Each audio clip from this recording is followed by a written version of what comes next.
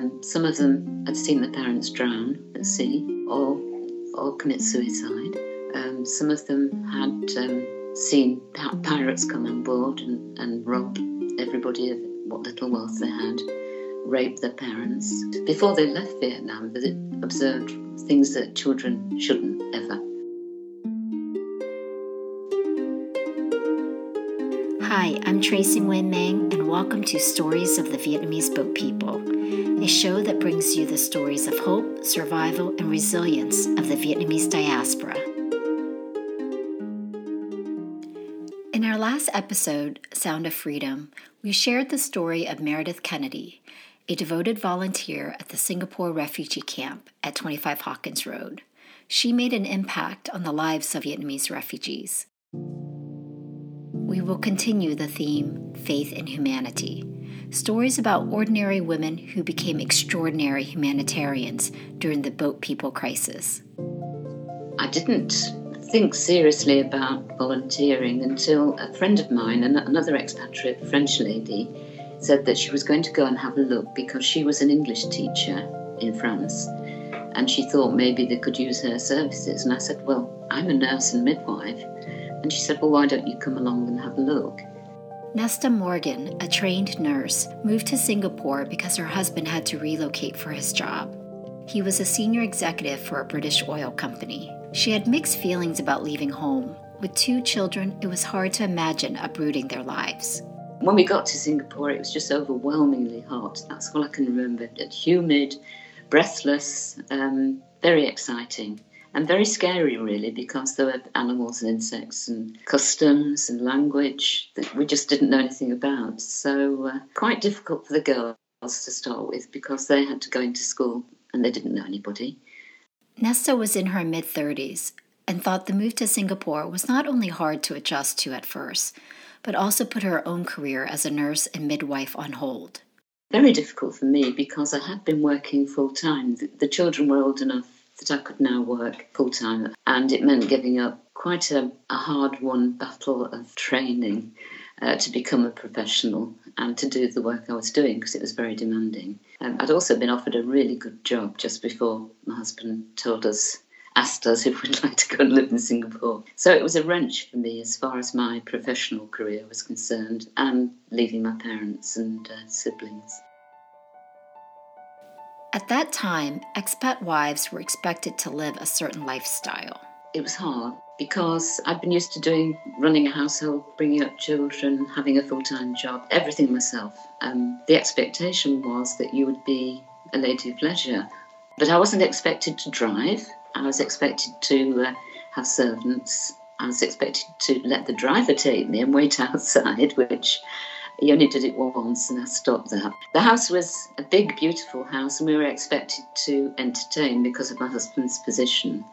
And I'd never done anything like that before. I was just, a working mum. So we had to have events and caterers. Even though Nesta wanted to work, it was hard for her to find something. I did some volunteer work with several agencies, but didn't really like that. But I knew that there was a refugee camp, and I knew from the World Service news that we listened to about what was happening in Vietnam and to Vietnamese people. So I was very concerned and worried about that because of the very harrowing pictures that were shown on the news bulletins and what I read in the British papers. Nesta arrived at the camp in August of 1980. It felt very overwhelming at first. I didn't know what to expect at all. Lots of noise, pop music, making announcements about meeting places and what refugees had to do. Hundreds of people milling around, playing football, playing cards, hanging washing out, cooking on little stoves, little paraffin stoves. It was just a flurry, really, of noise and activity and smells. You could smell the colour gas, the paraffin they were cooking with. You could smell food cooking. You could smell bad smells as well because Singapore is very hot and there were a lot of open drains all around the camp. I knew I didn't speak the language. I didn't know if I'd be accepted. I didn't know if I was going to be able to communicate. And then I started to volunteer seriously and went several times a week, because it was about a 40-minute drive to where the refugee camp was. And the bus used to be full of Dutch and French and German and American, British, Canadian, all sorts of people that were there that had skills, such a lot of skills of people that were desperate, really, to do something with the time and something that was meaningful. The camp was the site of a former British barrack. There were 24 two-story wooden homes with as many as 100 people living in each house when it was full. She remembers the conditions of the camp. The houses were shabby and not very clean, with sparse furniture and bare floors, not to mention lots of insects. So quite decayed, quite depressing in a way. But once I got to know my way around and was invited into people's homes and did home visits, most people had made amazing efforts to clean and paint and whitewash and make sanitary their living space. Most people only had sleeping mats, mosquito nets, and there was a lot of pride in keeping your own little space, clean and neat. By the time Nesta met the refugees, they had already been welcomed and transported to Hawkins Road. People were very frightened and anxious. Having been at sea for weeks, they were very thin and dehydrated. There was a very happy atmosphere in the camp, and people were very welcoming, and people had made very firm friends of their fellow travellers. So, friendships forged and people became less anxious and frightened, but very, very worried about what they'd left behind and who they'd left behind and what the future held for them. And they had no choices, really. Very few of them had choices as to what happened to them next, which you can't imagine how terrible that must be. Very thin. That's the one staggering thing that I noticed, how thin everybody was. Nobody had been able to eat well for many years, I think. But especially the mums, the ones that were expecting babies. Some of them, I was about 110 pounds. So I'm small and I was slim, but they were half my size and fully pregnant. And obviously all the nutrition, any nutrition they had been going to the baby because of the thinness of people. And that disturbed me a lot. Nesta started off volunteering at the health clinic. As most Vietnamese women were too embarrassed to talk about childbirth openly in groups or classes, Nesta decided to create one-on-one counseling sessions. With the help of an interpreter, she was able to create a clinic where she would prepare women for childbirth, prenatal care, and taught them about breastfeeding. Since conditions at the camp were not sanitary enough, the UNHCR paid for expecting mothers to deliver their babies at a local hospital. UNHCR paid for the delivery in a hospital, but they weren't allowed to stay very long, not long enough to learn how to handle the baby or bath the baby or feed the baby. A lot of these girls didn't have any parents or any women that could advise them. So partly I tried to help people if they wanted to. A lot of children were at the camp without any parents, and this continued to increase during the time Nesta was there. At first, I was just aware of some quite little children running about wild, some as young as 6 or 7.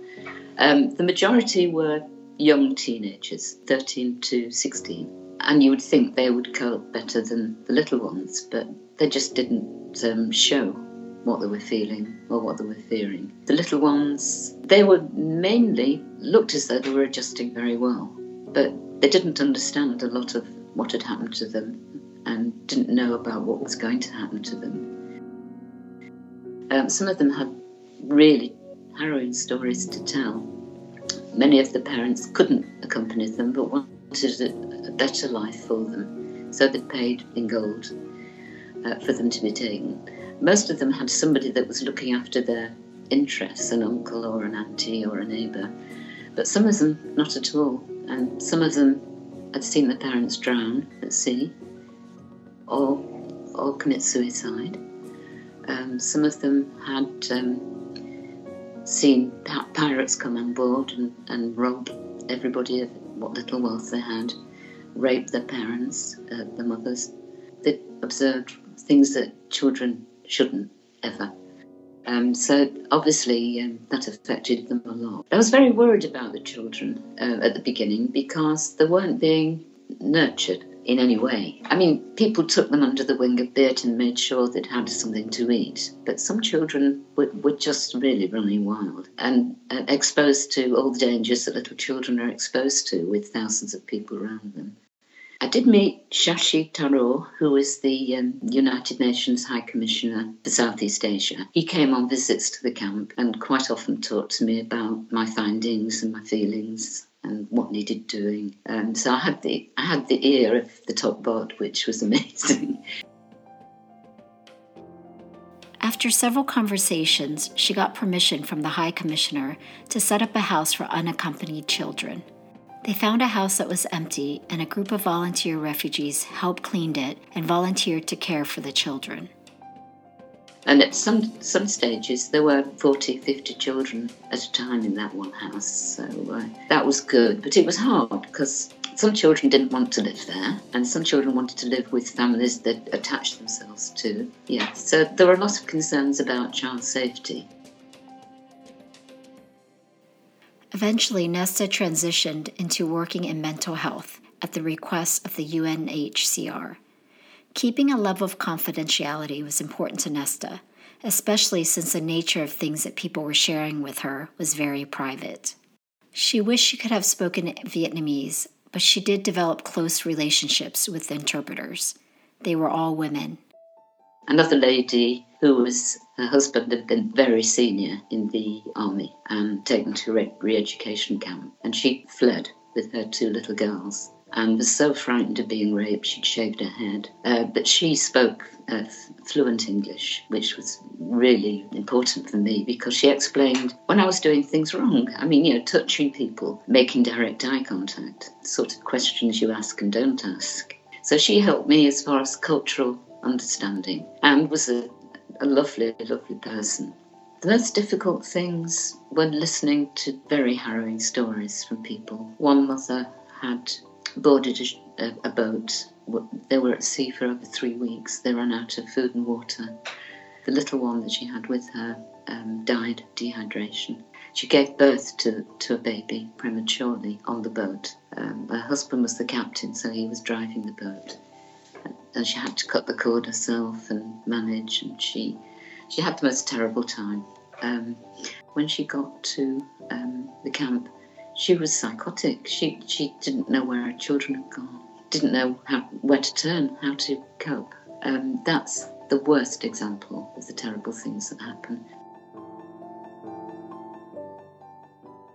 The arrangement UNHCR had with the Singapore government was that 90 days was the maximum allowed stay. Some people went a little bit over that because of difficulties with the resettlement process and poor communication or difficulty in communication. Most people, after 90 days, were resettled, maybe not where they wanted to be, but were resettled somewhere. If that wasn't looking possible, then in Indonesia, there was a camp called Galang, and that was a longer-term camp. Apparently a very good one, but I did communicate with some of the social workers that worked there, because when families or people had to be sent to Galang to wait longer, they were very concerned that they'd never get resettled. Nesta was instrumental in documenting and sharing with resettlement countries the backgrounds and conditions of the Vietnamese refugees. During this time, Nesta also observed the practice of gao yao. It is a traditional Vietnamese practice of scratching and bruising the skin from neck, back, and chest with a medicinal eucalyptic oil. It is believed to relieve pain and scratch away any fever from the body. Nesta was worried that the bruises would be misunderstood as physical signs of abuse. She wrote to the UNHCR in Geneva, and they acted on her request by publishing communications that would educate health staff in resettlement countries of this traditional Vietnamese practice.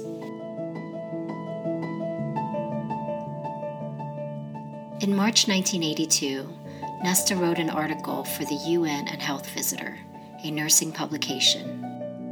Many are desperately anxious about their fragmented families and uncertain future. Deeply enriched beliefs and customs, this is all that they have left of their former lives. It is important that professionals in host countries know something about the background of the Vietnamese people and understand the cultural shock that they must be experiencing.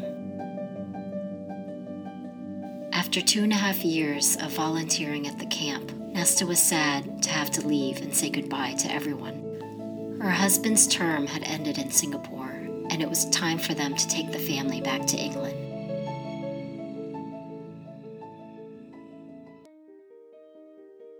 I think for all my family, they were pleased because I'd been very disheartened when I first got to Singapore. I'd been ill and I'd been lonely, and I felt I was wasting my potential of what I could give, apart from obviously helping the children with their homework and being a mum. During the day, there wasn't a great deal to do, and it was a rarefied existence that I didn't want to have, really.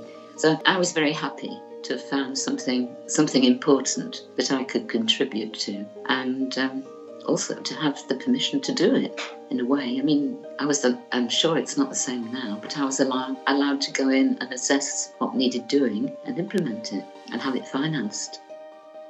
I miss the experiences I'd had working at Hawkins Road, and that was the most important time of my professional life anyway, because what I had to do was so varied and so needed. I had the medical centre people's ear, I had Shashi Tharoor's ear, I had the ear of social workers in resettlement countries. So it felt like the communication role I had was really important and really needed, and I missed that when I came home.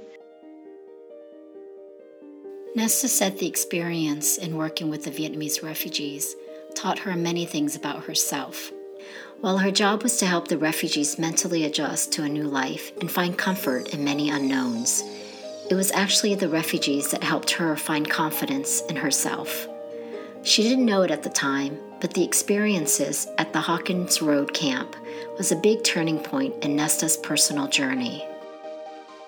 One of the most important things was trusting my own judgment. That was amplified after I'd left, and intervening when I felt it was really important at any level, and planning programmes and trying to change policy. So it became more political, really, in the way I worked. But I felt, more like a world citizen in a way after I left. So it did feel a little bit broken when I got home.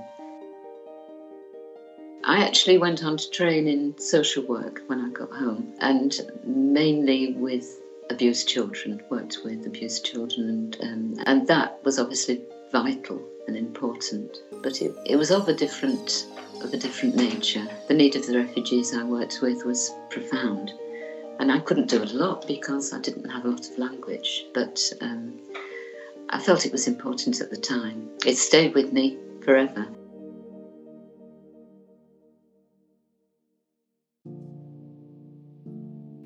If you happen to have found refuge at the Singapore camp at 25 Hawkins Road and want to reconnect with Nesta, follow our Instagram or Facebook page at Vietnamese Boat People and look for details under episode 9. And stay with us as we continue to bring you more heartfelt stories on faith and humanity. And a special thanks to our associate producers Trisha Vung and Matt Young for curating this episode.